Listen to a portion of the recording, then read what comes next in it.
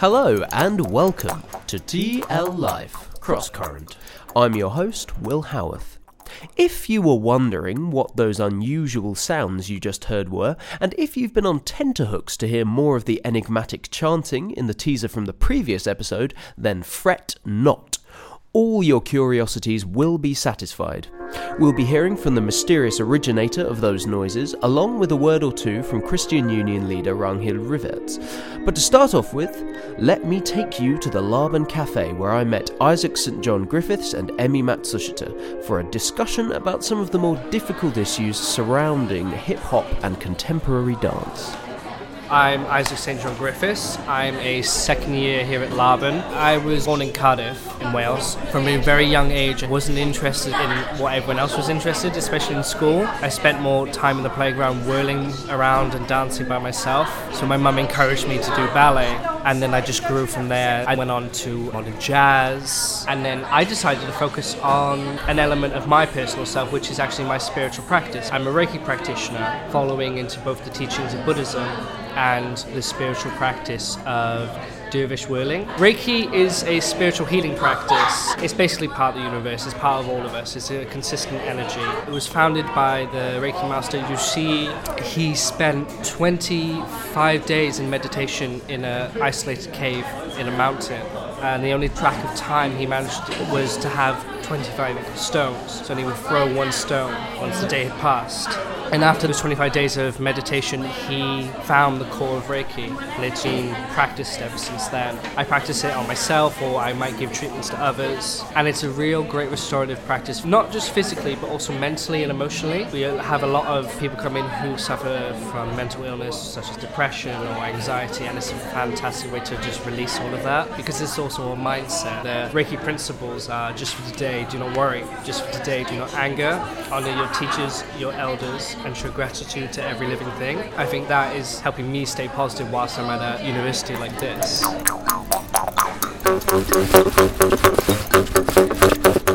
My name is Emmy Matsushita, and I am currently an MFA dance science student here at Laban. I am originally from Japan. I lived there for the first 5 years of my life, and then I moved to the US, and so I was raised in New York, north of the city. I didn't start dancing until middle school, so that was probably around 11 or 12 years old. I really done all different kinds of styles, jazz, funk, poms, but then I was introduced to hip-hop in college when I was about 18 years old. And that changed my life, because I realized that now dance could be something that was more in tune with self-expression. It was more akin to freestyling, and whatever you wanted to do at the moment, you could do it. So that really changed my mindset about dance. It didn't have to be choreographed all the time. It didn't have to be a nice, tidy package. Not everybody had to look the same as well. It kind of derailed everything that I had experienced in dance prior to. So my current research is in the hip-hop field, specifically looking at the hip-hop dance battle scene in London with an ethnographic approach. So it's not creating anything, it's simply observing what is already happening. But I am thinking about doing, once I gather all my data, some sort of submission that will be a little bit more creative,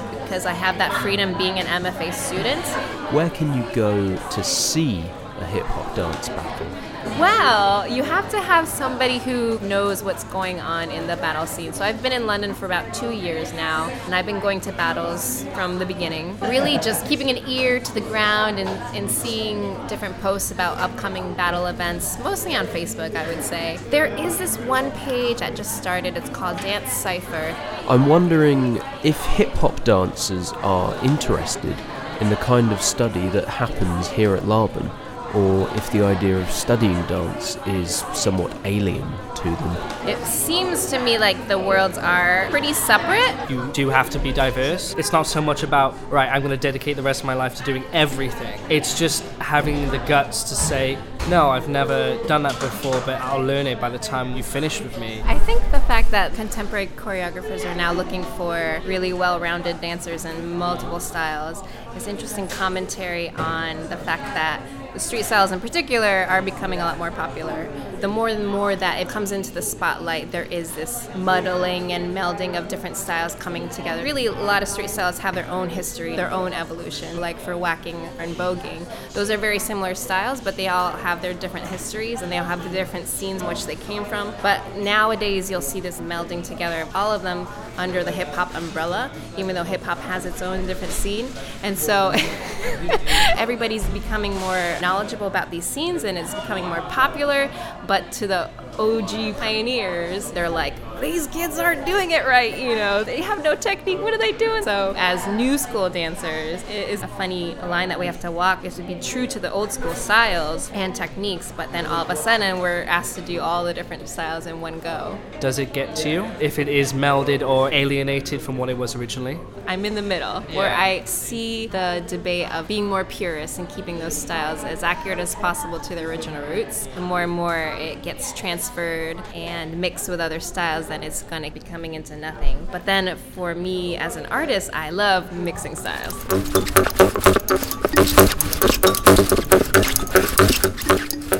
You're probably aware that at the moment, Trinity Laban has its Venus Blazing season, which it seems to me is more about the music side of things than the dance side of things. The concept being that female composers in the music world are underrepresented, and so we're programming all the concerts so that at least half of the composers represented are female. I wonder, is there the same problem in gender representation in dance? It's always been easy for me to get into somewhere because they've never had enough boys. And I've had discussions with dance friends of mine who are girls, and the thing that they say a lot is that I find that if I go to an audition, we can really be quite vindictive of who they pick, the girls. That still happens in the ballet world, which is really sad. If they don't have the right look, or if their body is not right, it's like you, go, and they haven't even seen them dance yet, which is brutal, and I don't agree with that at all. Do you think that's something that will ever change? I think very slowly, because we're very good at recognizing a problem, but we're not very good at solving it. On the flip side, in hip-hop, there really is not a lot of representation from women, so this Venus Blazing campaign seems really appropriate to take into the hip-hop street styles world. There's been a lot of, I hate to use this word, but macho-ness in this battle scene in particular. Yeah, so whenever you imagine a battle scene happening in a club or on the streets or something, even to this day, there's a lot of male presence. And battle is an inherently masculine word. Yes. Exactly. The question is that how it's always going to be? Is that okay for it to change? And slowly there's a lot more females coming into the mix and females that are more comfortable with being in the battle scene. But also the question is, do the females that come into the scene have to rise up and be macho and male as well? Would it be worthwhile using some slightly different terminology to describe it? Exchange. Physical conversation. Exchange. Okay. Many thanks to Isaac and Emmy. We'll pick up again on that discussion a little later, but first, here's Christian Union leader Raggi to tell you about an upcoming Christmas carol service she's organising. Hey, my name is Ragnhild Lirivic, Raggi for short. I play the violin. I'm in my 4th year now, and this year I'm also leading the Christian Union. So the event we're putting on is a carol service, which will be on Monday, 3rd of December, in the evening, time to be confirmed, at King Charles Court. It's completely free. It will include carol singing with a brass quartet. There will be a talk on the message of Christmas, and we'll have mulled wine and mince pies afterwards. The reason we exist as a Christian Union is to share the hope that we have in Jesus. And next year we'll be putting on a week of events with the title Hope. We also meet on a weekly basis, and from January we're hoping to have 2 weekly meetings, one at Laban and one at Trinity. But yeah, if you want to get involved, you can get in touch with me, or you can message the Trinity Laban Christian Union on Facebook. Or why not come along to the carol service to see what we're all about? My hidden gem music recommendation is the music of fellow student Christian Kanekene. Thank you, Raggi, for that invitation. Mulled wine is not to be missed. Speaking of Christian Kanukene, I had in fact met and interviewed him in Butler's Cafe with my assortment of pick-up-and-play instruments only a few days before meeting Raggi. It was his jaw harp and plastic castanet playing we heard at the beginning of the podcast. In the cafe, I had prepared some simple graphic scores to guide our improvisations. After glancing over these scores, Christian gleefully selected one that instructed the player to start quietly and become increasingly loud. He then treated me to this remarkable performance, which I am delighted to share with you now.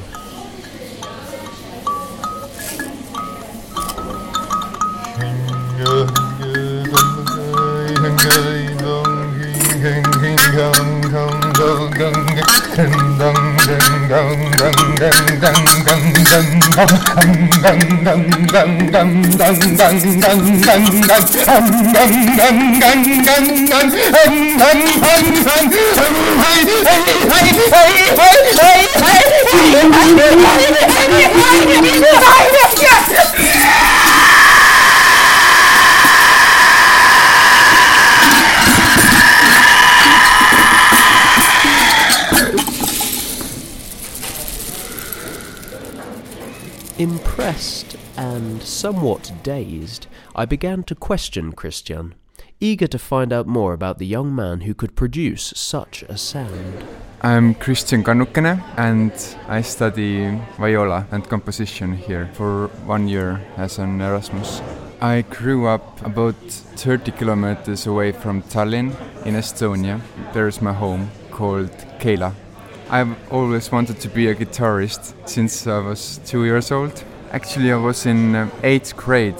I was invited to play violin. Meanwhile, really wanted to be a rock star. Who do you aspire to be like as a rock star?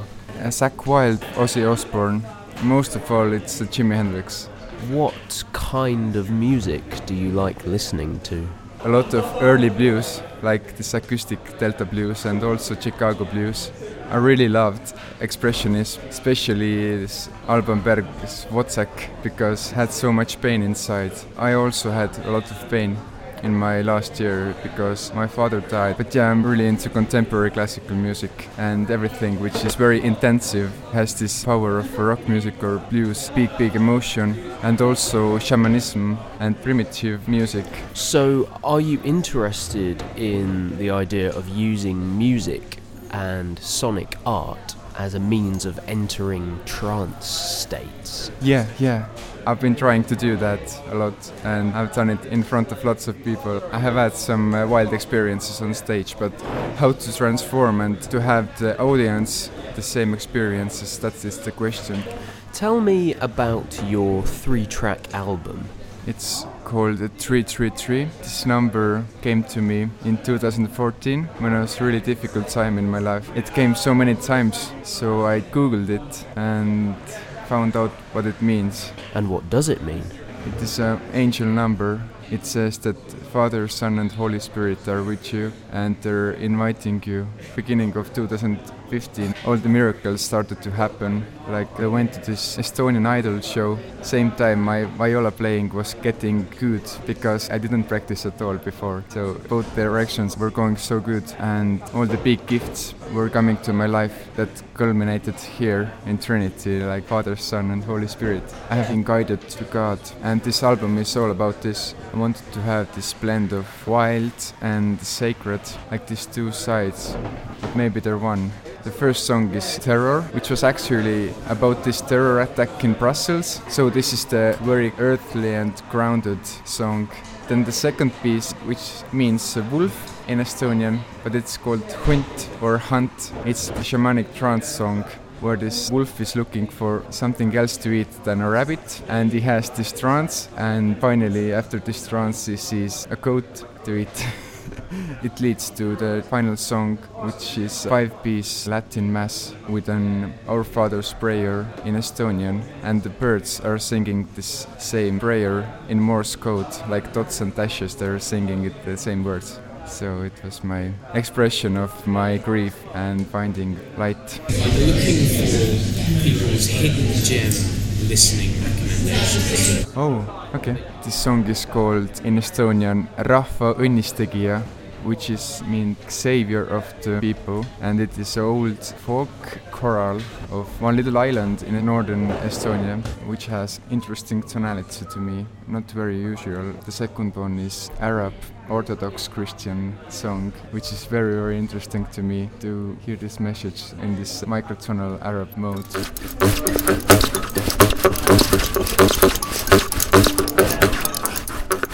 My name is Kristjan Kannukene, and this is my piece, Terror.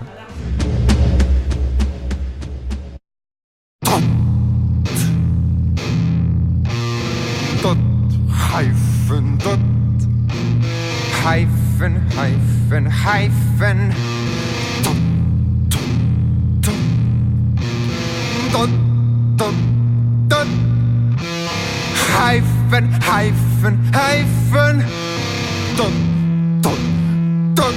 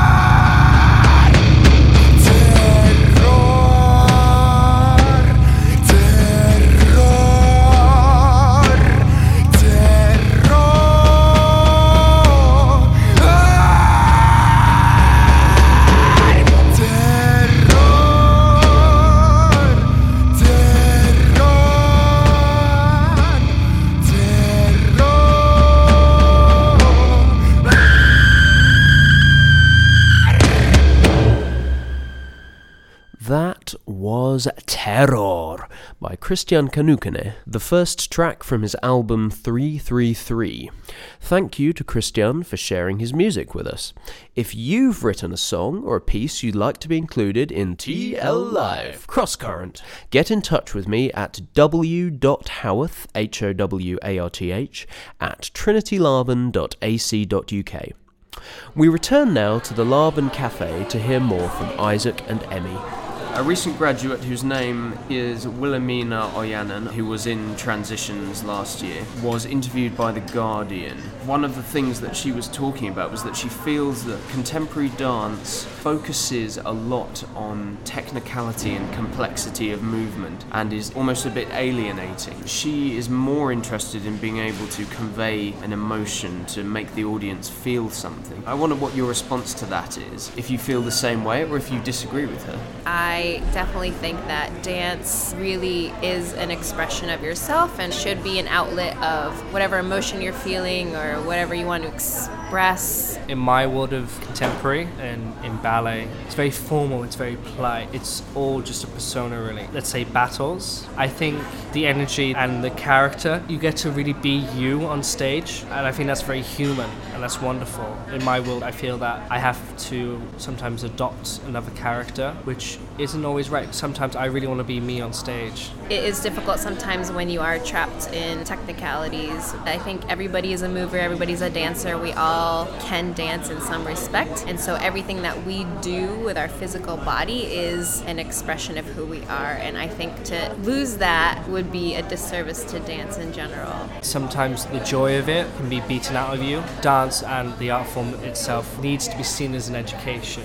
Then the education board would demand requirements of it, the technicality and knowing of the history. It can make it a little bit cold and sometimes lifeless. And I think if you've worked so hard just so that you could finally put on a piece, no wonder that it comes across so professional and so intricate. It almost kills it because they're trying so hard. I think a lot of my dance comes from my emotions every day.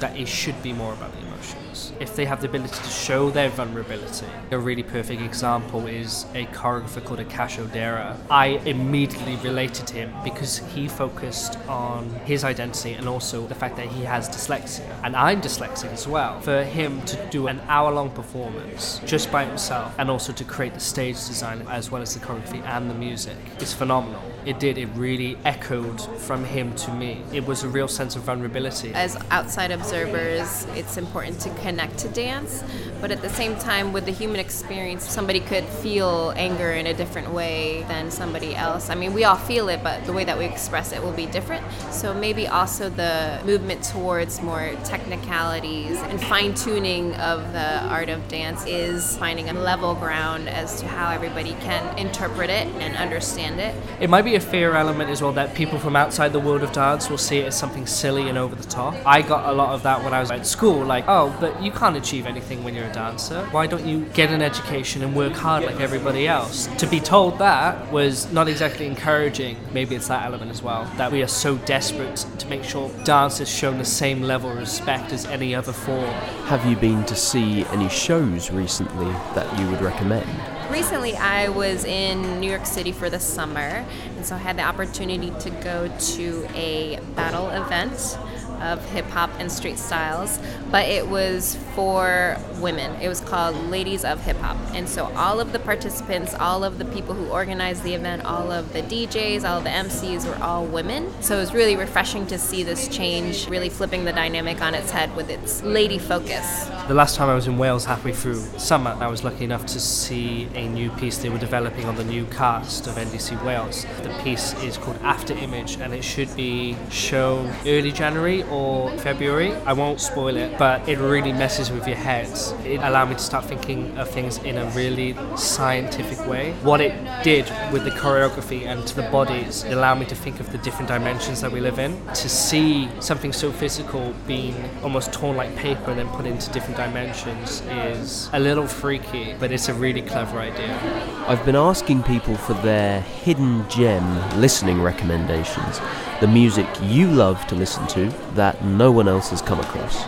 It's on Spotify. It's Mashru Liai. He's just someone great to listen to. His voice is almost quite rusty, but then really fluid at the same time. For a dancer, like if you just need a day of sweating out or pumping out any aggression, you just need to improvise, he's fantastic to listen to. And he's not speaking in English. And I've chosen not to look at the English translation of it. It's a mystery, and I think that's what's nice about it. It feels like a mystery in the song. When I was really young, living in Japan, I would listen to this band called Yellow Magic Orchestra. And I still listen to them to this day, mainly because it's very nostalgic for me, but I also think that their music's really catchy. A lot of electronic beats, kind of dancey, kind of retro. They use a lot of sound bites from video games as well in some of their tracks. Kind of poppy, super retro, Japanese music. Thank you, Isaac St. John Griffiths and Emmy Matsushita, for their thoughts. You can find links to their hidden gem listening recommendations as well as other media and a transcript of this podcast episode at tl-life.com. Join me next time on TL Life Crosscurrent, when we'll be hearing from double bass junior fellow Valentina Ciardelli about Frank Zappa. because I think he's one of the few guys that can explain the 360-degree musical environment